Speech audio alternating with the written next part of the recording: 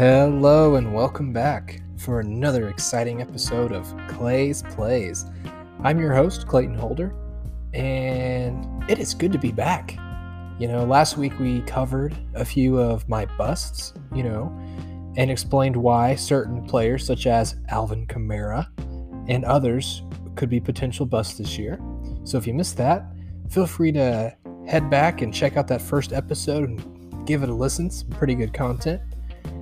And we're going to stay in that same kind of realm of bust sleeper breakouts here as we're going on to episode 2 of that series, where we're going to dive into some sleepers here in a bit. And as you know, we had a very special guest who appeared on that last episode. His name was Corey. He got to come out. And this week, we have another special guest. And now, guys and girls, times are busy. Times are crazy. What we need to remember is that not everybody has the same work schedule. So with this next guest, he has such a crazy schedule. For one, he just got married. 2, just bought a house. And 3, just is trying to navigate this whole new work schedule. And so we're going to bring him on in a second. I'll do a big intro to him, but I also want to point this out that Clay's Plays is making history tonight. This is our first ever remote podcast. I am super excited. We're promoting social distancing. We're pro social distance here at Clay's Plays. So if there's a way we can make people feel safe, instead of having them come over to record or meet up with them, we can do it socially distanced, then that's what we're going to do. And I do apologize for the audio quality moving forward in the rest of this podcast, for the rest of this episode. But brace yourself, there's some really good content coming up. And so with all that to say, here is my good pal, Daniel. How's it going, Clay? Great to hear from you. Glad to be here. Glad to make my Clay's Plays debut. I fully approve the social distancing. It is a crazy time, man. We got to do what we can. I know. It is. It really is crazy. And dude, I am the one who's honored to have you on the show. I remember when I sent you heard the last week's podcast, and you were just like, dude, I have stuff to share. And I was like, yeah, you do. Because you and I have history with playing fantasy football together. We've been doing it for a little bit now, and there's been a lot of good and bad memories, tons of close calls, and honestly, I don't want to say it was on my end, but really both of our ends, some pretty genius waiver wire pickups, and definitely a lot of trash talk. See, Clayton, I think that's where you're wrong, bud. I don't remember a single bad memory playing fantasy with you, man. You there are times when you have creamed me across the floor, and I still enjoyed that week because I'm just like, man, he got me good. He got me. No, you're the one that got me into fantasy football. Way back in the day, we were in community college together. I think you were my only high school friend that I had, so we stuck together. And you introduced me into the world of fantasy football, and you've been there every single step of the way. In leagues with you and without you, I've relied on you heavily. So, folks, keep in mind this is one of the best sources I know for fantasy football. Dude, I am honored to have received that honor from you, that blessing. Thank you so much. It means a lot. And, it's true. We have been through a lot together. I'm glad I got to get you involved, and I think our lives were changed for the better because of this. And, as I was prepping the podcast for this week, I was thinking, I was like, Daniel's going to be on. It's going to be great. But what can I talk about with him besides sleepers, right? How can I introduce Daniel? And I don't think I could not introduce you and us playing fantasy football if I didn't talk about one of my favorite memories with you, and that was you were in a league with your older brother, at the time. You were still in a league with us, I think, but you were in a league with your older brother, and I gave you some insight to pick up Devonta Freeman off the waiver wire. I forgot how early on in the week it was. It was a while back, and I I may have you help me refresh my memory on how well you did Oh in that yeah. league. But I remember you were shocking your brother and his friends and family. Like, how was that for you being No, able man, to do that? that right there is one of my favorite memories too. That was actually the very first season that we had played fantasy football in general. I had just done a draft with you the week prior, and I drafted that week. I remember we were in class. No, we had just gotten out of class, I believe, and I pulled up ESPN because we were using ESPN, and I said, "Hey, Clay, the week's about to start. Here's who's on the waiver wires. Let's see, see if any names just jump out at you." And the very first name that jumped out was Devonta Freeman. And he said, "Nobody drafted him? Dude, you got to pick him up. You got to start him." And I was like, "Okay, man, you're the expert here, not me." I played him that week. Actually, the funny thing too, we'd went to my brother-in-law's house, who was the commissioner of the league Oh that I boy. was playing in with my older brother. Uh-huh. And we were watching that Atlanta Falcons game, and he looked at me before he started. He goes, "Why are you starting this Devonta guy? Like, who is he?" I said, "I don't know. My buddy said he might be good this week, so I figured I'd start him." And he went off. He had a That's amazing. multi-touchdown game, tons of yards. At the end of the game, both him and my older brother just looked at me and they're like, "All right, you're cheating." Yeah. It was the best because it was like my first like real win like in fantasy football outside here, and I was like, man, it's just my buddy Clay called it right, and Dude. and ever since then they haven't invited me back to the league. I think it's been disbanded by now, but yeah, none of those Yeah. guys were too happy to have me in I there. remember any confrontation I had with your older brother after that point. He just said, "Dude, why you telling Daniel all the secrets, huh? Why you giving him help, dude? He's cheating. He can't use you anymore." And I think any conversation I try to get your brother to come play in our league, it's always a hard pass. I don't think he wants to face off against what we have, or because he could he honestly, the couldn't league stand the smoke. no, and we play in an interesting league. We're pro PPR and for our leagues, and also Yes. IDP. We like the individual defensive players Oh yes. here.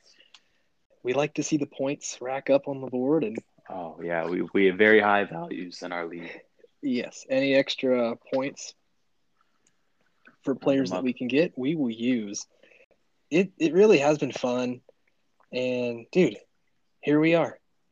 Oh It's yeah. just you and me getting to talk about our own experience, right? We get to share some knowledge. Yes, we do. We get to help some people, hopefully in a similar boat as us. Maybe start thinking about some players. Do we take what we say with a grain of salt?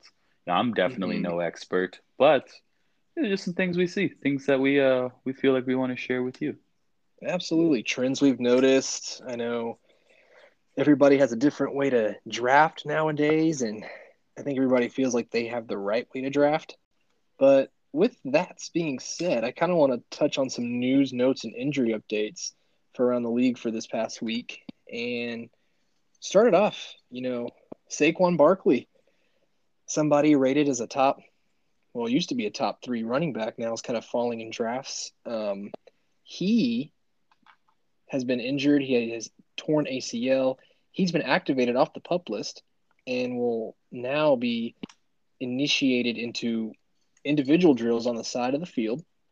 Their head coach Joe Judge has actually said that Barkley has not been ruled out from preseason action, which honestly, with me as a Barkley owner, I'm torn right now in one of our keeper leagues if I want to keep Barkley, and I would rather him be a full participant in practice before the preseason game, but not play. I don't want him to risk getting hurt.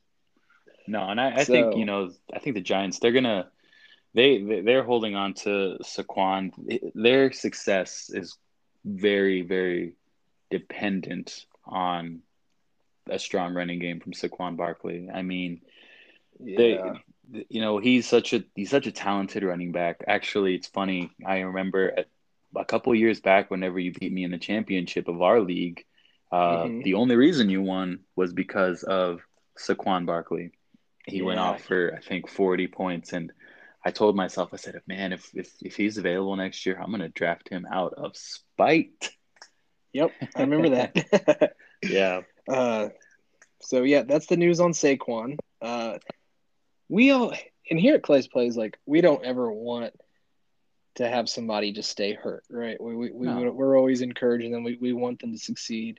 We want them to get back on the field, right. If even though, anything, if anything, it's better for yeah, everybody because the more stars you have, the more stars that get spread across the league. Better competition. exactly, yes. Even though it is really fun just to destroy everybody in your league by 30 points plus each week. But one of the guys I think you were going to talk about, Daniel, was Amari Cooper. What's up with him? Amari Cooper. Well, first off, let me preface by my family raised me to be a Cowboys fan. Ever Hmm. since I started playing fantasy football, I think I've kind of fallen into the realm of the realistic Cowboys fan. I brand myself as the Cowboys fan who's not sitting there saying, "Oh, this is the year we're gonna win the Super Bowl." I'm the guy that's like, yeah, maybe 9-7. Yeah, respectable, respectful. Yeah, but with that being said, I think the Cowboys offense is already looking, they're already looking like they're going to make a bigger surge this year. I think Dak Prescott's, look coming back from his season-ending injury last year. He's still dealing with the shoulder, but that just makes more of an upside for Amari Cooper. I know they're looking at him activated off the pup list. They doesn't mean he's going to rejoin the practice right away, but it is a step in the right direction. And I think that just being just got it close to 100% is just, I think it's pretty confident. I think you can count on him being ready for the season opener. And then just, like I said, that Cowboys offense, there's a lot of high hopes going around. And I don't think that's just delusion from a person who sees a lot of the delusion. I think a Hmm. lot of it's very founded in, there's actually some, something to be had here. So I think, Absolutely. with Omari coming back, season opener, I think he's a wide receiver one. I would put him in WR1 for sure. Yeah, it's exciting to see because I spoke with Corey about this a little bit last week. I want to see explosive offenses because that means more fantasy production, and I'm a fantasy connoisseur.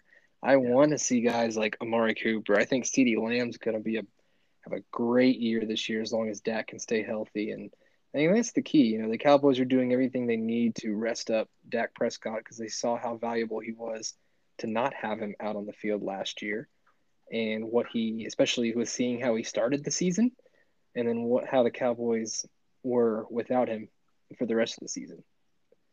It was very dismal performance. Oh man, it was tough to watch. It was tough to And watch, and I felt like I was consoling broken hearts most of the end of last season. hmm hmm another guy I want to kind of touch on here is Michael Carter. He's been a standout at the Jets running back camp. He's a rookie. A lot of people will overlook him because in college he was the 1B to the 1A of Javonte Williams, who is with the Denver Broncos now. And he has been dominating the Jets camp, but yet he's listed on the depth chart as the fourth running back, which is just a situation kind of worth monitoring, especially since the guys who are listed ahead of him, Tevin Coleman, Lamichael Pirine, and Ty Johnson, really aren't all that great, if I'm being honest. I think Michael Carter, he's a little smaller frame. Think like Tariq Cohen a little bit, but potentially better hands moving forward. So that's a situation to kind of monitor. Yeah. And then, Honestly, Clayton, I think really, sorry to interrupt you there. I think no, you're really fine, dude. that's kind of almost the definition of a sleeper is somebody who is going to get overlooked in a lot of leagues, Oh, maybe a lot yeah. of, surface skimming, owners out there. They'll see he's the fourth running back and they're like, "Nah, I'm not doing nothing with that." But for Exactly. one of you owners who maybe has some space to fit him in on your bench, maybe late in draft or off the waivers, that's just something you got to watch and see where that goes because he could Absolutely. there's the potential there to just take over that top spot or even fill into a committee. I think even a committee they're becoming more common nowadays, and there's a lot of benefit to having some of those. But again, still we'll call it as it is. He's still the fourth listed, and we're Yeah, gonna monitor it closely before slapping our seal of approval on it. absolutely, dude. So, like you were saying, he really is the definition of a sleeper, and these are kind of guys that we really want to, take a look at guys who are going undrafted and or going at the end of drafts or who play above their draft value, and that's kind of what we're going to be talking about here in a bit too. But there's a lot of rookies who have so much promise this year. One of the next guy I want to talk about real quick was Rashad Bateman, one of those guys who has been getting a lot of hype this preseason and off season. He ended up limping off the field the other day at practice and now appears to have a soft tissue injury. And they don't really know the severity of it. Hopefully, he's not out for too long because their other two top wide receivers, Marquise Brown and Miles Boykin, are already dealing with soft tissue injuries of their own. So that could mean that to start the year, the only healthy pass catchers that the Ravens have are Sammy Watkins and Mark Andrews. So just keep that in mind, I'd say, going forward with the Ravens. Just watch those pass catching situations because that can mean guys like Rashad Bateman, Marquise Brown, they kind of slide in drafts a little bit, which Yeah. means you could probably get them at a better value. And, or if people aren't aware of that, Sammy Watkins could be a good first round pick, or Mark Andrews gets elevated a little bit early on to be potentially used for trade bait. I agree, man. I think, Bateman kind of goes alongside with Michael Carter there is, it's one of those situations you gotta monitor. You gotta Mm-hmm. see how's it going, like how are the rest of the teammates doing there in Baltimore, and just make that decision for yourself. I don't think if you're struggling to pick Rashad Bateman over somebody else, then the decision's not that heavy for you Right. to really sweat it out. If that's what you're faced with, I think you just go flip a coin at that point. It's Mm-hmm. not going to be he's not going to win your league. You know, Or listen to Clay's plays, well, listen to Clay's plays exactly. and we'll get you set right for who to draft, who to take, who to pick up, those kind of situations. Sorry, I had to do the own self plug there. Next up, I think you've got a little bit of info on him, or these next couple of guys here. What do you got on Darren Waller? Oh, man, Darren Waller. I love talking about tight ends, mostly just because right now there's a handful of them at Yeah. the most where they're just like consistent. For that reason, I haven't had the pleasure of owning him, but Darren Waller is one of the guys I just love to see him do well. I think last I saw on him, they have him on sideline work during today's practice, which usually means that's a day-to-day injury, and having that day-to-day this early before the season, that's what you hope for. I mean, obviously you hope your players aren't hurt, but if you are Right. looking at some players that you might want to draft big, and Darren Waller is one of those guys you maybe want to be looking at sooner rather than later, being day-to-day right now, so many weeks out Mm-hmm. from the season opener, that's just prime. That is just prime real estate there. Um, Exactly. This is the time when you would want them to be recovering because there's not like especially with Darren Waller, he's a high caliber player, I'd say. And the Raiders are going to treat him how they should. They're not going to rush him back. Having no, him they day to shouldn't. day this early just means they're being cautious with him and really want to make sure that he's right for the season because he's a guy that they really depend on. No, seriously, and there's only like a handful at most of tight ends in the league that you can just put them in your roster and not even have to think about because you're going to get a consistent, 5, 6 catches, maybe a TD a week. He gets action, he gets attention. That's Mm-hmm. somebody you really want to pay closer attention to and be ready to shell out early in your draft. I think, based on my experience in our league, Clayton, we go based where the volume is, whether it's a tight end, whether it's a running back, whether it's a wide receiver. Yep. There's almost no rules when it comes to us drafting. We will draft a tight end early if it means you're getting a Travis Kelce, a George Kittle, a Darren Waller, if you will. Right. So, Somebody who's really, commanding the volume in that offense. yes, volume is key. Volume is Mm-hmm. good in our sport. Someone else that's listed down here, Kenny Galladay. What's up with that, dude? Any Yeah, updates? Kenny. The Giants, I think, you can almost kind of say the same thing with Saquon with Kenny Mm-hmm. Galladay. The Giants, they just acquired him this year. They're gonna take their time with him. I I wouldn't be surprised if he doesn't play the season opener against Denver, just because Kenny Galladay, Saquon Barkley, those are players that really carry the weight of the success of the Giants. If they're not going to be healthy and do well, the Giants aren't going to do well. That's Right. unfortunately just the way that is. They're going to take their time with him, that's for sure.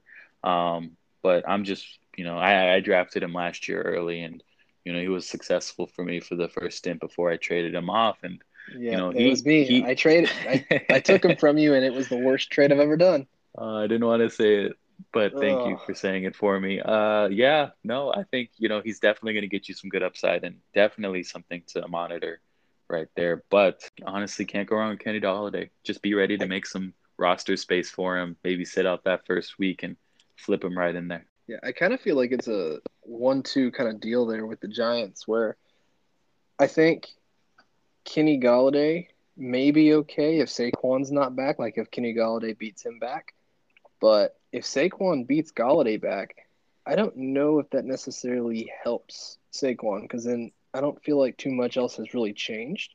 I know they drafted Kadarius Toney, and that might help out in the slot or on the outside because Sterling Shepard's going to do his thing.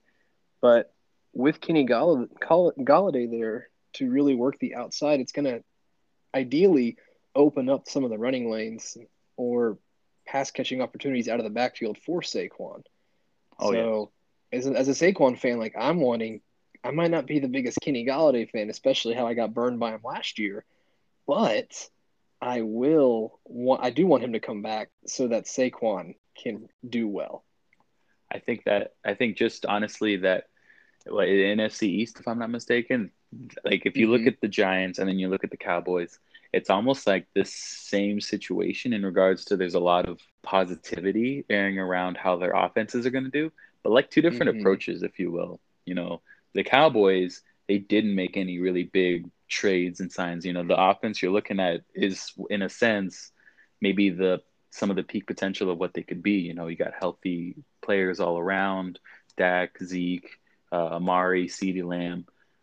On the flip, at the Giants here, and the Giants, they opted to get Kenny Galladay in there to really get him going. If you think about it, they're getting Saquon when they didn't have him last year, and it's almost looking like a new offense. So that's going to be a really interesting race to see there. I don't think it's going to be a sprint to the finish, but that's just going to be a fun Yeah. one to watch. Just see how each of those teams, perform during the regular season. I'm going to be, pretty invested in that. Just aside from being a Cowboys fan, just to see, Oh, like, man, dude, I'm gonna be invested in the Ryan Fitzpatrick magic. Ryan Fitzmagic over there, dude, with Washington. That's the train I'm on in the NFC East.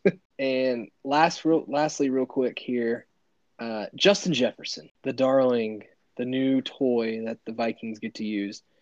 He's dealing with a sprained left AC joint. After further testing, everything came back clean, so he's good. There's no super big structural damage, and he is considered day to day though.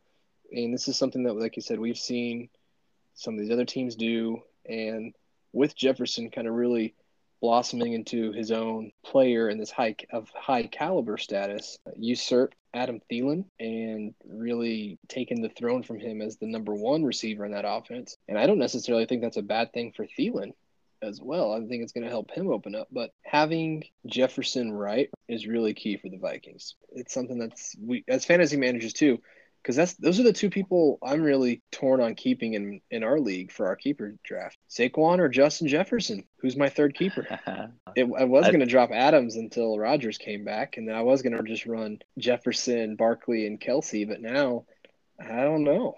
I want Adams there now if Rodgers is back. you have to. Yeah. Honestly, I'm one of the poor souls that's making the decision to keep Russell Wilson.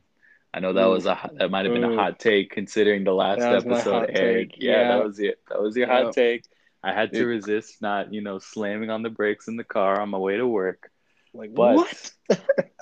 but my whole thing, we can dig into this later if we got the Mm-hmm. time. My thing is, if I don't keep him, all the rest of these top tier quarterbacks, at least in our league, this is just personally our league, all the rest of our quarterbacks are, all the rest of the good ones, the top tier ones, they're being kept. So if I Yeah. drop him, I would get either equal or lesser value on the draft runs. So Mm-hmm. I'm gonna hop in the Russ Kitchen for the season. We're gonna see how that one turns out. We're gonna see if the coaching staff's gonna let him cook. I'm gonna hope for the best. I'm gonna expect the worst because I know Seattle likes to run that balanced attack. But Yep. yeah, we're gonna It's a see. We're big gonna thing see there. where it goes. Well, Daniel, hopefully I can open up your mind a little bit about some other quarterbacks, and maybe just maybe you might even change your keeper pick here. That's my job on this episode, is to give you some potential sleepers at quarterback and sleepers at other positions that might make you question and see these players in a new light heading into the season. So with that, I'm going to dive straight into it. We'll save the quarterbacks a little bit later.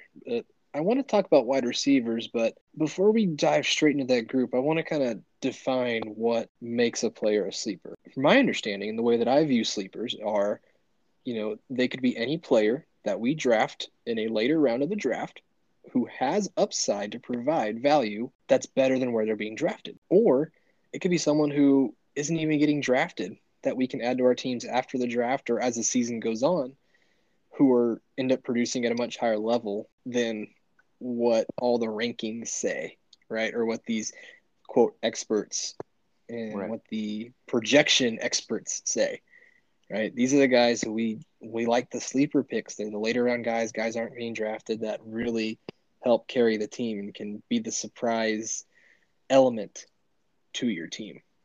Oh yes. So with that, like I said, I'm gonna dive into the wide receivers. And the wide receiver class, I feel like is always pretty deep.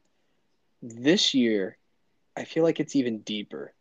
And it was really tough just picking three players to talk about. Like, I have a lot more sleepers at wide receiver. And this first one technically isn't even, it's technically two as one. And that is Laviska Shenault and Marvin Jones. Laviska Shenault fits into the perfect kind of scheme, the perfect mold, the type of wide receiver that their new quarterback, Trevor Lawrence, likes to throw to. And I think that because of the namesake with DJ Chark, a lot of people are forgetting that Marvin Jones actually is talented and is really just a better version of DJ Chark, at least in my opinion. So if you really look at it, Marvin Jones and Laviska Shenault are going a few rounds later. And to me, that's where the value lies with these guys, Laviska Shenault and Marvin Jones.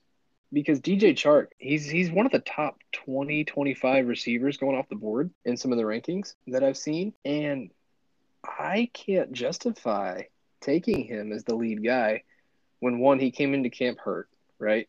And then you have Marvin Jones, who not a lot of people, he's getting no love, no respect. And then same thing with Laviska Shenault. And Laviska Shenault is already kind of like taking over as that wide receiver one for that offense and with people when they're taking DJ Chark. But this is just my opinion. I think Laviska Shenault / Marvin Jones is a good example of guys who you can take later on in the draft. What are your opinions on? Something that I look for, Clayton, with wide receivers, even more so sleepers, because those are maybe something that the experts don't always pick up on, is looking for those receivers who have built a good rapport with their quarterback, having like Mm-hmm. a chemistry, just feeling like, outside of the game that you guys are just like friends, you're bros, that being able to click, to me, that's key because that definitely, in my opinion, affects the performance on the field. It's like, Right. when you're good Right. friends with somebody, you can almost predict what they're going to do next. And, that split second of, I know he's going to cut in, so I'm going to throw the ball right there where he does cut in. You know, those are big leagues. That could be the difference between a touchdown or not, or a big Mm-hmm. gain. And I think both Laviska Shenault and Marvin Jones have. I think they've shown that they're building a good rapport with Trevor Lawrence, which is key, especially coming into a new offense. Right. And DJ Chark's someone that I really don't. I don't want to draft. That's one person I'm definitely avoiding. And if you are looking for another sleeper, Daniel, let me try to sell you here on Mr. Mike Williams. Okay. He has looked amazing at camp so far. And I don't know if you know this, but they got rid of Hunter Henry this offseason. I did see that news. So That one was surprising to me. so that opens up more targets for Williams. And Justin Herbert's not a bad quarterback. It's not like this is a tight end, this is a receiver. He's not like he's a receiver who's playing his first time with like a new quarterback. Like he has that connection with just Justin Herbert. Right. Dude, Mike Williams is currently sitting at wide receiver 49 in the rankings, which I think super disrespectful for one. And two, that means he's going in drafts at the around 120th overall, which if you're playing in like a 10-team league, like one of our leagues is a 10-teamer, that's around round 12 in the draft. That is baffling to me. Yeah. Okay, well, first off, selling me on anybody from the Chargers is already pretty tough. I don't know what it is. Maybe it's just a bias. But with that being said, I could see the case for Mike Williams clear as day. I think, he's definitely almost just fits the bill of a sleeper. He's afterthought with dude. a lot of people. You're gonna like the rest of these then. I think it's, going back to what you said, it's like a definition of a sleeper. And he's, one of those bigger ones that in maybe a deeper league, you might have to, bid something on him, get a little, lucky with some waiver lines. But for those 10-man leagues, yeah, boy, are you going to be set if you even in 12, even if you're in like a 12-man league too. Oh yeah, that means round 10. That's round 10 value for the wide receiver 2 on his team. You sold me on him. I think that's a fantastic pick. He might be one of my favorite sleeper picks that you have in this list. Well, you haven't heard about my next guy. His name is Darnell Mooney. He's a sophomore player. A lot of people are trying to avoid some of these guys because the term sophomore slump comes into play. But man, this dude, he looked really good when he flashed what he could be as a rookie last year. But there was only one issue. There was inconsistent quarterback play. And there was a guy ahead of him who was getting a lot more touches, and that was Anthony Miller. But guess what? Anthony Miller is now gone. He's not on the team anymore. So that moves Mooney up to the number 2 role, right? Behind Allen Robinson. And Anthony Miller took a lot of targets away. So that means Darnell Mooney's going to get the majority of those targets now, too. And I can only see a better passing offense with Justin Fields at the helm. And hopefully Andy Dalton before Fields takes over. I think it's a matter of time. I don't think Andy Dalton's going to be able to make it to keep the Bears winning in a capacity to where eventually to hold off Fields for a longer amount of time. But Dalton wasn't bad for fantasy, and Mooney kind of fits that build of like a Tyler Boyd-esque type of player, somebody who's going to run the slot a little bit more. And so I think even with Dalton there, I think it's a safe floor for Mooney. But, dude, here's the mind-blowing thing here. Ready? Ready. He's going right after Mike Williams. So Mike Williams was the wide receiver 49. Darnell Mooney's the wide receiver 50. That's awesome. And that drops him down. Dude, right? It drops him down 5 spots overall. So 125th overall. I think that situation that Mooney's got there in Chicago is just so great. Whenever you've got a name like Allen Robinson ahead of you, that's going to draw him attention. That's going to draw him some double teams. That's going to, shift that defense to shutting him down. And whenever Allen Robinson gets shut down, you're next in line. You're right there. You're going to get the ball fielded to you. And it's just going to, it's like I said, it's a great situation all around to be in for potential Mooney owners out there. And, throw that hand in hand, he's going, maybe 10th, 11th. That's perfect for, a solid sleeper pick. Perfect guy to keep on your radar, to have on your list, to where if he's still down there, go ahead. With all confidence, pick him up. That's just absolutely great situation. I love that. Yeah, because by then, those guys with like Mike Williams and Darnell Mooney, it's like you're already drafting for your wide receiver 3 or your wide receiver 4, right? By that Right. point in the draft, if you've structured it. And if those guys are the guys you're drafting as your wide receiver 4 or wide receiver 5, You're in good like hands, bud. that is amazing. Yes. I'm sold, And man. You sold me on those last two. thanks, dude. I'm glad I could sell you. It brings me honor. Or the next group I want to talk about are the running backs, and they're very similar to the wide receivers, as I feel like there's tons of them at sleepers that a lot of people are overlooking. So actually, I got a little bit of everything here. One's a rookie, one's a guy on a new team, the other guy is just being outright overlooked. I'm excited for this. I'll be honest with you. I love my running backs. I'm a very running back heavy drafter. I enjoy the production you can get out of a solid running back. So looking at what you've sent so far, I'm just really excited to get into these guys. Yeah, You have spread the board, sir. You have picked dude. one from each category, and we're gonna rock it.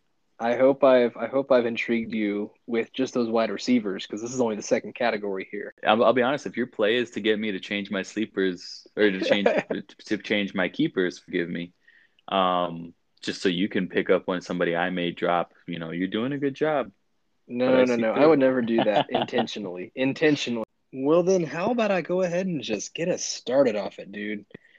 My number one sleeper at the running back position is a guy by the name of Jamal Williams. We know him. We love him from the Green Bay Packers. And he just joined the Detroit Lions this year in a system that, honestly, as much as we hate it, they like to use a multi back system. And I would love for DeAndre Swift to just get all of the carries. I know you would too because you have him on your team that I was thinking you might have kept him. I don't know if you're still thinking about it, but I would love it if Swift just to get all those carries. But naturally, they don't do that. No, And I honestly, don't, I think you're going to continue to see that in the league. I think a lot of these teams are realizing that, hey, if we use a two-back system, that's going to maybe extend the value, the longevity of these right, players.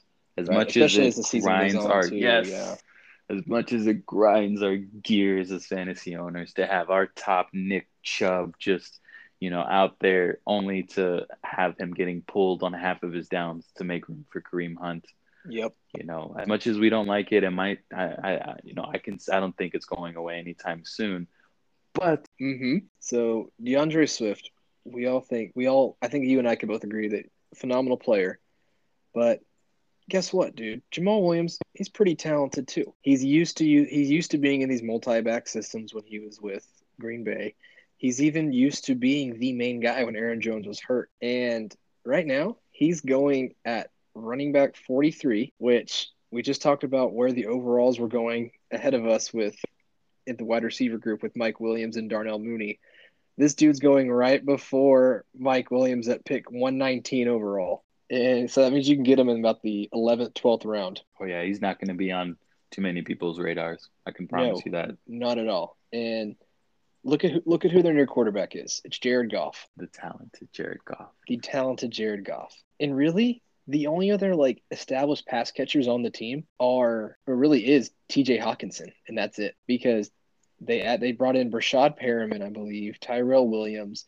They've got a rookie and Amon-Ra St. Brown, who I think could be a potential do well as a rookie, but the only establishment that we have is like, okay, we know for sure this guy can catch is TJ Hawkinson and Jamal Williams.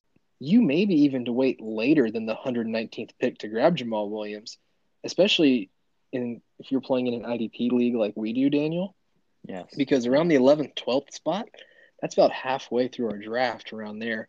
That's like the turn for defenses and these defensive players to Oh start. yeah, it's always a cascade. One owner gets ambitious and picks up a star lineman or a star linebacker, And and it then sends people a freak panic out. through the rest. Yeah, people freak Yeah. out and they start picking up all these players, which means you might even be able to benefit off of that and sneak some of these guys into those where they were, maybe even sneak some people that should have gone earlier into those picks while everybody's panicking. And then once the panic dies down, look who's sitting there on your plate, Jamal Williams. Jamal Williams right there.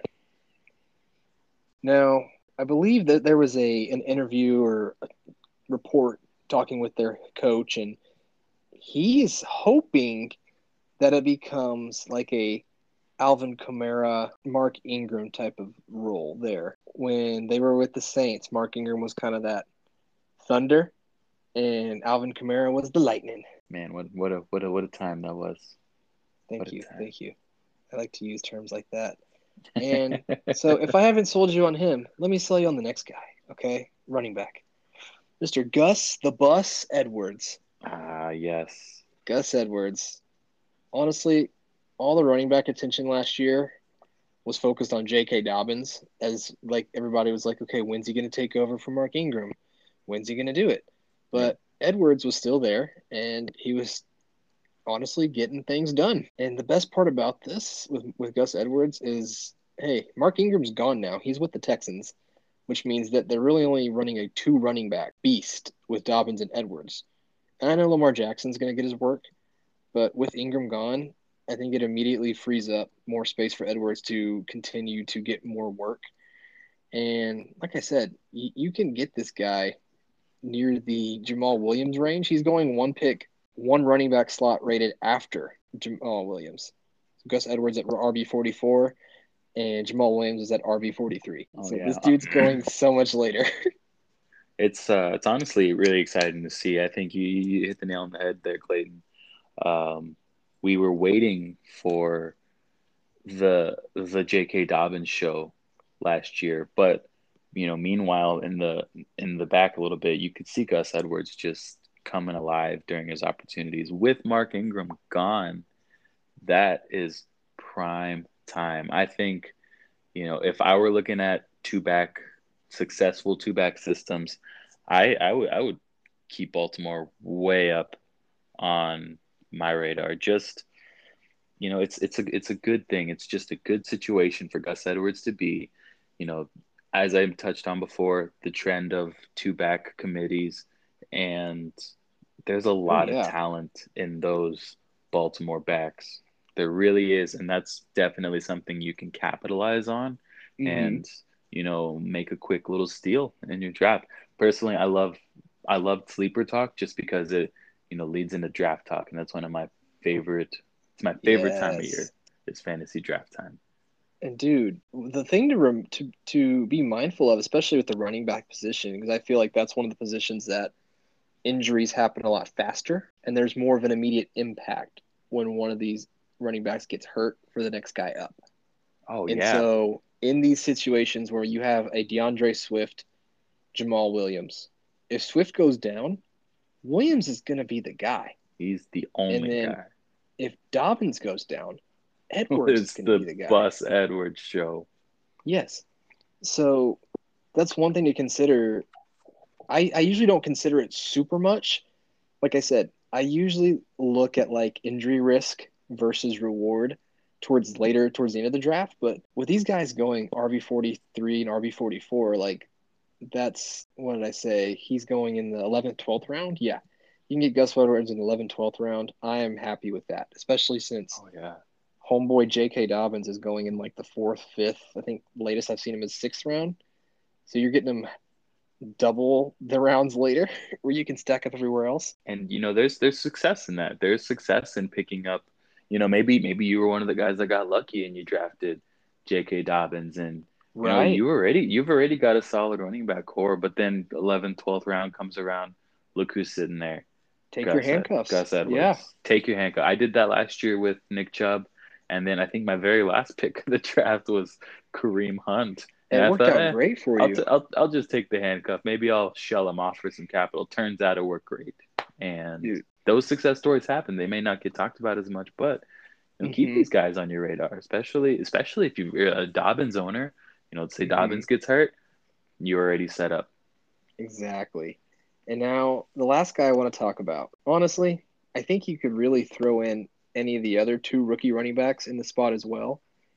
That being, Trey Sermon for the 49ers or Michael Carter. We talked a little bit earlier about with the Jets. Both of those guys are in timeshare backfields. And even though they're going to get touches, they're talented, they would still have to wait for an injury to one of the veterans ahead of them. Plus, they may be playing with rookie quarterbacks. And I've been playing fantasy for a bit, and I don't remember a time when there's been a rookie running back and rookie quarterback combo that's really worked out. I think you need to have some kind of leadership there, some kind of direction, especially when calling plays and audibling, which is why I put Javonte Williams ahead of these guys on a sleeper pick. He's currently, I think he actually might be going ahead of Melvin Gordon in drafts. He's with the Broncos, but he's guaranteed to get some solid work right off the bat. Like, they drafted him early in the draft for a reason. And Melvin Gordon, like we talked about earlier with these other two guys, if he gets hurt, Javonte Williams has the skill set to be that bell cow back for the Broncos. And he's either going to be playing with Drew Lock, which Melvin Gordon had to deal with and did what he did, or Teddy Bridgewater. And I'm kind of hoping it's Bridgewater, because if that's the case, I think Javonte Williams could be a very, very sneaky RB2, potential frisk RB1 with the upside of him catching passes out of the backfield from Bridgewater, like Bridgewater did with Christian McCaffrey whenever Christian McCaffrey was healthy last season. Oh yeah, no, I think there's always a handful of rookies, probably less, that just explode their first year in the league. Mm-hmm. Javonte Williams has the potential for that. I see a potential James Robinson in the making here. I think a lot of people snuck him into their drafts or didn't even draft him last year. And then at the end of it, those owners may have sat there as the winners of their leagues. So I'm thinking about Javonte Williams kind of in the same way as I was thinking of James Robinson last year. And that's just somebody to watch, to see how they perform. And every so often you've got that rookie that's just, lightning in a bottle. They come in, they get it right. They pass up maybe some of those older, running backs for the top spot. And to me, Denver is one of those teams that's definitely they're gonna run. They're gonna run. They're I think it's probably like right there neck and neck with how effective their passing is. So just, keep an eye on him. Real good sleeper to just monitor, watch closely those first few seasons. You're probably going to be able to pick him up even after your draft. He's probably going to be chilling right there on your waiver wire. And yeah, you make a really good point, Daniel.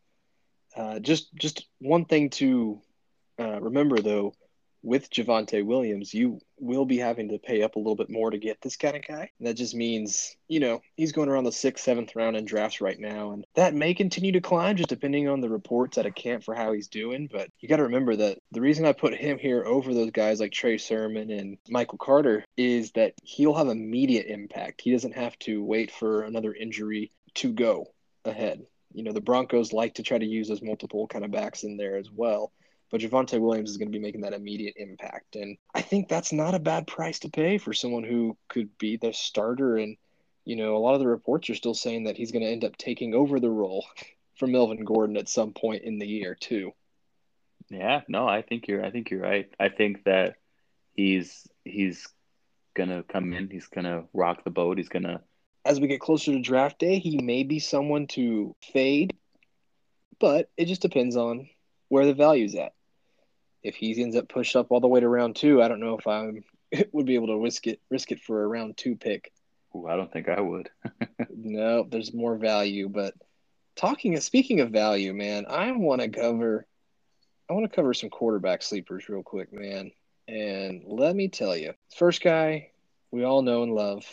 Well, you might not love him, but you know him, and that's Joe Burrow. And honestly, I think a lot of people kind of forgot about how much Joe was improving with each game he played last year as a rookie. He was getting a better understanding for the NFL and the speed of the NFL. And now they added Ja'Marr Chase in the offseason, that draft pick, and it wasn't the GM's. I mean, the GM was the one who made the pick. They put the pick in, but it was Joe Burrow who was advocating and telling them to take Ja'Marr Chase instead of an offensive lineman.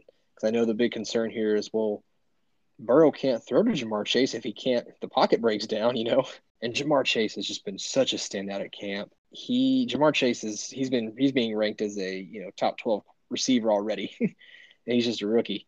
So I know I'm super excited about this. I'm on the Ja'Marr Chase hype train, and so if I'm on the Ja'Marr Chase hype train, look at his other receivers who he still has T Higgins. Yes. And Tyler Boyd, who did great, and Joe Mixon's still in there. Now, I know Joe Mixon, he's the guy that everybody loves to hate because they pick him up. He gets tons of touches, tons of volume. It's just sometimes it just doesn't produce. And I think with the wide receiver core of Chase, Higgins, and Boyd now as a very solid wide receiver core, I think Joe Mixon will even flourish. I think you'll see that this offense begins to flourish a little bit more. I know the reports at camp have been saying that the defense has been destroying them and that the offense really has looked poor. And, Joe Burrow has even said that it's a lot of mental things going on. His knee feels great. It's just the mental stuff coming back into it. But, he's listed as the QB 13, puts him, 8th, 9th round. And this is a guy that you believe in the weapons around him. He's got great weapons. This reminds me of, honestly, it makes me think of the first year I ever played fantasy football. I had Jay Cutler as my quarterback for the Chicago Bears. He had just thrown an insane amount of interceptions the year before I took him. I was not aware of that. But I took him because, one, he had Brandon Marshall, Alshon Jeffrey, Matt Forte. So with all those weapons that Jay Cutler had, I see that with Joe Burrow now. Things are starting to form a bit. And I could see him really being like a sneaky top 8 guy. What do you think about Joe Burrow there? Oh, without a doubt. I know, honestly, what really impresses me with Joe Burrow and the Bengals, that organization is just, they're giving him everything, man. They're including him in a lot of these decisions. They're, invested in what he's doing. They believe in Joe Burrow. Mm-hmm. And what's cool about that is it almost, in a sense, just, it's like a metaphorical blank check, if you will, to where you can just run you get to pick who the guys you're around. You get to have this amazing talent, as you were describing. And look at you preaching to the fantasy community right there with those words of prophecy. Thank you. Whenever it's refreshing to see when an organization believes so much in their young quarterback that they're willing to do everything to cater to him. It only sets him up for success. I think I'm a big believer in, a lot of the successes from the organization around you. How do they set you up for success? How do they remove those hurdles? Right. And that's something I've just seen embodied out of Cincinnati with Joe Burrow. So just for that, keep him in mind. If you're in a keeper league and you're not keeping a QB, keep Joe Burrow in mind. He's going to be a good draft for you. I'm not keeping a QB, and honestly, I may just wait and grab one of these 3 sleepers I have here because that's how much I believe in these guys that I've put on the list, and I kind of want to get to number 2 here. I should have probably listed him as number 3 just for how outrageous you might think it is, but I'm gonna go with Sam Darnold. Oh, as a sleeper. I know. Oh, no. I know. You're like, the biggest question is probably like, okay, why is he here? He doesn't belong on a sleeper list. Well, why are we gonna have? Yeah, Kate, tell me, man. Let me tell you why Sam Darnold's on my sleeper list. Okay. It all starts with my relationship with Adam Gase at the New York Jets, formerly, before that, of the Miami Dolphins, who ruined Ryan Tannehill, then went on to the New York Jets to ruin Le'Veon Bell and Sam Darnold. But now, guess what? Adam Gase is gone, and Sam Darnold is with the best supporting cast that he's ever been a part of in the league. He has Christian McCaffrey, DJ Moore, Robbie Anderson, who, let me tell you, Robbie Anderson was made relevant by Sam Darnold when they had this connection in New York. I couldn't believe it that Robbie Anderson was actually good with Sam Darnold. He was one of his favorite receivers. And now there's also reports that Terrence Marshall, who played at LSU, had a pretty good season a few years ago, and is now on their team as well as That's a great group of receivers and running back. DJ Moore, Robbie Anderson, Terrence Marshall, and Christian McCaffrey. There's all these skills. So really, at this point, if he busts after this, then I'll be completely done with him. But we finally get to test and see how good Sam Darnold's skill set really is. And want to know where he's ranked at, Daniel? Oh, give him to me. Lay it on me. QB 31. So it basically means he's not getting drafted. It doesn't get sleepier than that, sir. No, I think he's a perfect sleeper candidate. I'd love to hear your thoughts and opinions on that and Sam Darnold here. I guess for me, I still can't get over, like, the Jets are gone, but the stench is still there. It's you're right. You made a solid point. Adam Gase has left the building, and Sam Darnold does have an upgraded offense. But man, like, I just watching those games last year, watching the Jets just leave it in the middle of the court. It's it's too hard of a sell for me. I think 30. I think 31's too high. I think 31 is a tad too high. Really? Well, you know who was the 32nd quarterback I almost put on here at the time I was making this? Cam Newton. Get out of here. No. I would have before recording this tonight, I probably would have, if you would have handed me Cam Newton and Sam Darnold, I would have been like, bro, just give me Newton. Like, I know New England may not be as good as they used to be, but Sam Darnold.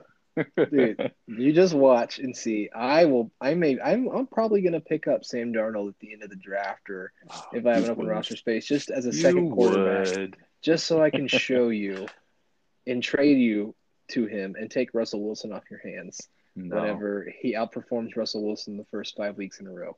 You are very optimistic, sir. And like I said, it's my show. The Jets stench is still there. Dude, all right. Well, with this next guy, I really hope the stench from last season wasn't here.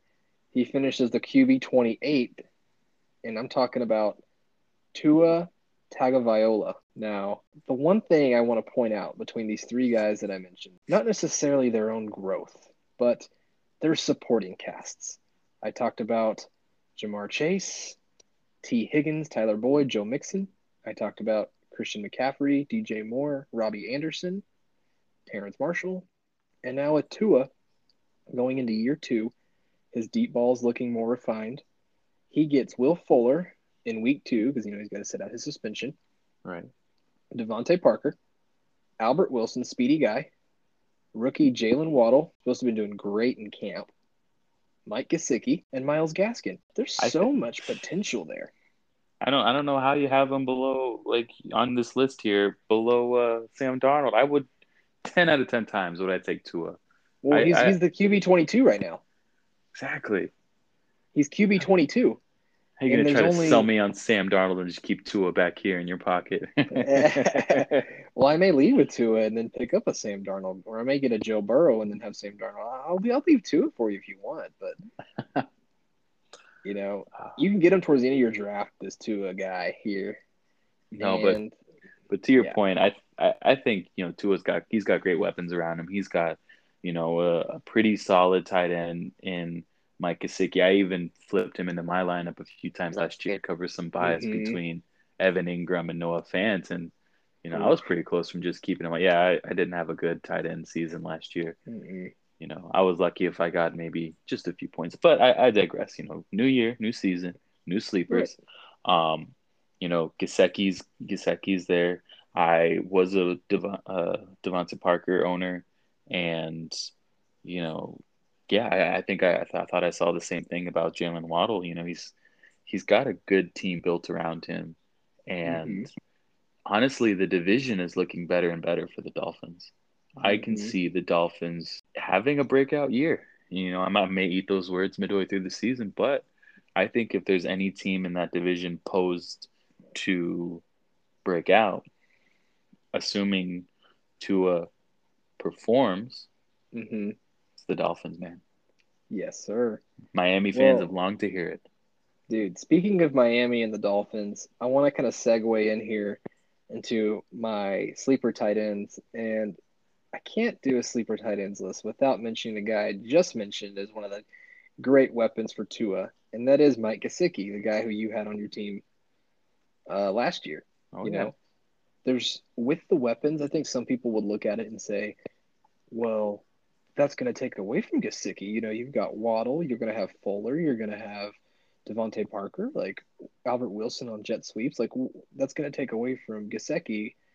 But if you look at Tua's tendencies, he loves to throw to his tight end. And my logical thinking, fantasy brain going here is that if my favorite tight end, my favorite target isn't double covered, well, I feel like I would throw more to him, right?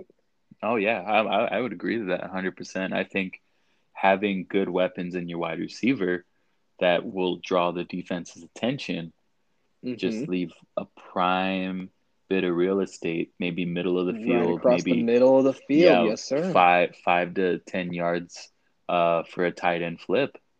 I think Mm-hmm. that's something that owners should be looking out for with Yeah. tight ends. Maybe you don't get the Kittle, Kels, Waller package, but when you're shopping around for these tight ends, doing your research, pay attention to the ones that may have a all-star wide receiver or two, rocking it Mm-hmm. out there because they're going to draw the attention, and you can benefit from some short tosses, maybe a few at a time, even a red zone look, Safety net, and yeah. safety nets, just some consistent catches, attention, some consistent Mm-hmm. yards. That's all you can really ask for with the tight ends. I think, if you teeter those expectations to, maybe I'm not going to get a tight end that's going to go off the way the top three will, but a Mm-hmm. consistent 5 to 10 points a week is, man, that's solid stuff. You can't overlook that. Dude, I think you're reading my mind because I literally have here like so Gasecki's going as like the 12th to 15th tight end off the board, right? Right. And I think he's the perfect person to target later on in the draft if you can't secure one of those top. I have a top like five tight ends to kind of target, that being, you know, Kittle, Kelsey, Waller, not in any particular order or anything like that either. Right. Kittle, Waller, Kelsey. I would throw in TJ Hawkinson Oh yeah. Yeah. in there and Mark Andrews. I think he may have a resurgence. So those, Ah. if you can't get one of those top five guys, I'm a-okay with waiting later on and targeting somebody like a Mike Gesicki or one of these other guys that I'm about to talk about. He's a favorite on in your eyes, but I really just want to nail this home with you, dude. He's Tyler Higbee. So Higbee got an upgrade at quarterback, and I will dare to say he got an upgrade because it's Matthew Stafford. Stafford is the underappreciated GOAT. And we all know that Stafford loves throwing to his tight ends, right? Oh yeah. We could see that all the time with TJ Hawkinson last year, especially in the red zone. Hawkinson was just this beast, especially because they really didn't have like a receiving presence on the outside. Now I know that Cooper Kupp and Robert Woods are still there, but Stafford loves his safety net tight end, that bigger target. And I think Higbee really fits that mold, especially now that Gerald Everett, the other tight end who was on the Rams roster, is gone. He's not there anymore. And I think that just further solidifies the presence and the potential for Tyler Higbee and what he can do this year. And you can get him around the same range. He's going in the same range as Mike Gesicki, later on in the draft. And I think he fits that same kind of mold, Oh where, yeah. you don't get one of those top, like we were talking about, one of those top five tight ends, you know, and then you just wait. Because honestly, I talked about this in the bus video, but I'm not touching Noah Fant. I don't want to go anywhere near him. I don't want him. I don't want Logan Thomas. I don't want Robert Tonyan. And those are guys who I've seen going ahead of Mike Gesicki and Tyler Higbee in drafts. No, as a Dallas. Noah Fant owner, man, I couldn't agree with you more. As Mm-hmm. I'm looking at tight ends this year, I am very high on Tyler Higbee. Mm-hmm. It's pretty much almost the same point I made about Gesicki, where you've got First off, you got a quarterback who loves to throw tight ends. That right there is added value alone. Secondly, Right. you've got 2-star wide receivers in Cooper Kupp and Robert Woods who are gonna Mm-hmm. attract that defense attention. They're going to stretch the field. They're gonna stretch the field, and where are your tight ends gonna sneak? Where's Higbee gonna sneak in? Into Mm-hmm. middle of the field, one person to beat out the gun, and he's got the talent to do it. He's not just some schmuck benefiting off of the situation. He is a good tight end. He's carved himself Right. out a role last year. That's why he wasn't going away. That's why we were seeing both of him and Gerald Everett dance around each other. This year, Mm-hmm. man, forgive me for saying it's the Tyler Higbee show. It's the Higbee show. I'm on that I Higbee am hype train. I am well on that Higbee hype train. If you are looking at tight ends and you haven't yet thought of Higbee, get him. I am big on him. I'm probably going to shoot for him as one of my first tight end picks. I know Mm-hmm. for a fact I'm not going to be able to land one of those top guys because they're going to be kept. Right. Higbee hype train. Cannot say Mhm. enough about how excited I am to see what he does. Right. Like I said, I think you could put him and Gesicki in that same mold as these are like the true definitions of sleepers, right? Guys you're getting Yes. later on in the drafts.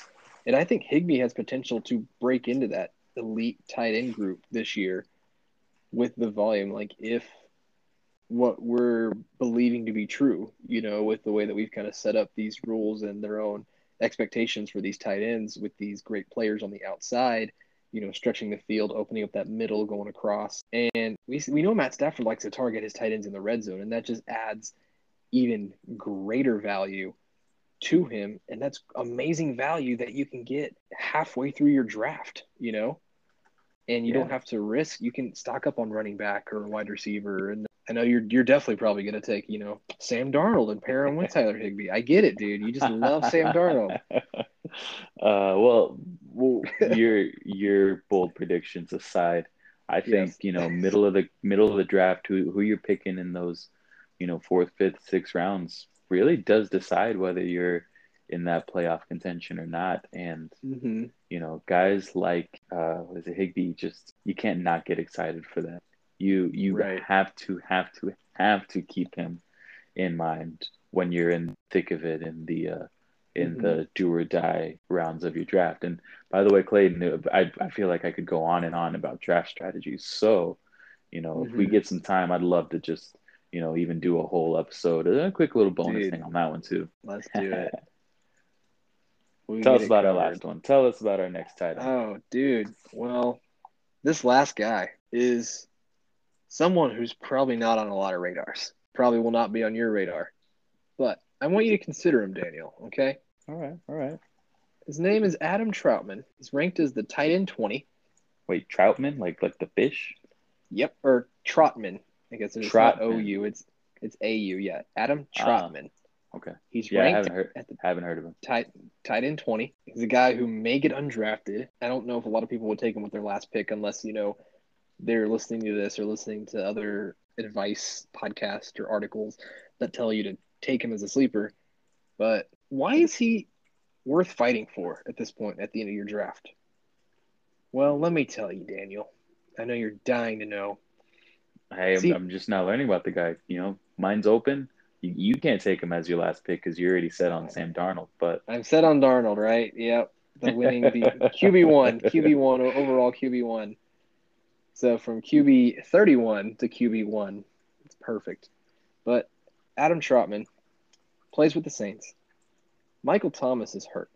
We know he won't be back till past midseason. And Jameis Winston is in a QB battle that we know of to become the starting quarterback for the New Orleans Saints. If Jameis Winston wins, and that is a big thumbs up plus for Adam Troutman. I'm picturing how Cameron Brate and Jameis Winston were a few years ago when Winston was with Tampa Bay. He was a monster across the middle, and there were a few games because, Winston was very inconsistent, and I think that's something you need to take into consideration when looking at Adam. But Cameron Brate was a guy that Winston would look to consistently in the red zone when they were trying to score a touchdown.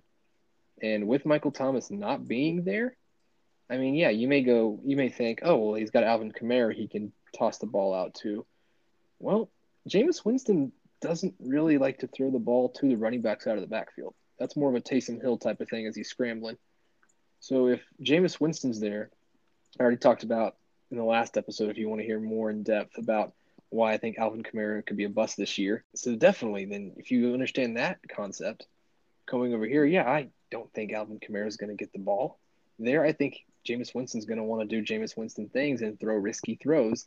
And that means throw to your tight end because that's a safety kind of guy. And guess what?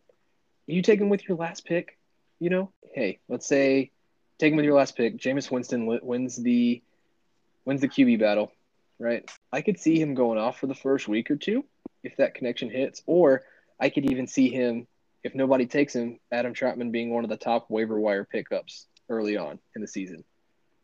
So those are kind of guys that if you can find them, you take them, in my opinion. And then if you already set it tight end, trade him. Trade him to the guy who's stuck with the Noah Fant and Dallas Goedert to the world, or the Logan Thomas or Robert Tonyan. Like the guys who went for those picks right after Mark Andrews at tight end, right? Trade him to one of those guys. I'm looking at Troutman as such a big trade bait this season. So now you know the name. You hear my reasoning. What are your thoughts? I can't believe you figured out a way to make maybe the sleepiest guy in anybody's radar our last topic. That's incredible. I will say, take that with a grain of salt, because I'm not a big fan of, if Jameis gets it, if famous Jameis doesn't, or does get that quarterback. But with that being said, folks, I mean, that's the deepest sleeper I think I've ever heard of. You've got more than enough here to keep the name in your mind. I'll tell you that. You've sold me on the fact that I've given you enough info. I'm going to be turning around watching this Saints situation, seeing where that goes, because I mean, you're right. They're not going to have Michael Thomas for their first, half of the season, maybe longer. You've got just a prime suspect to, I'm not going to say have a breakout season, but to carve out a solid name for himself. I see Adam Troutman as just, being that, waiver wire pickup that maybe his first couple games he does really well, carves out a name for himself, and suddenly he's on people's rosters. And Clayton said it first.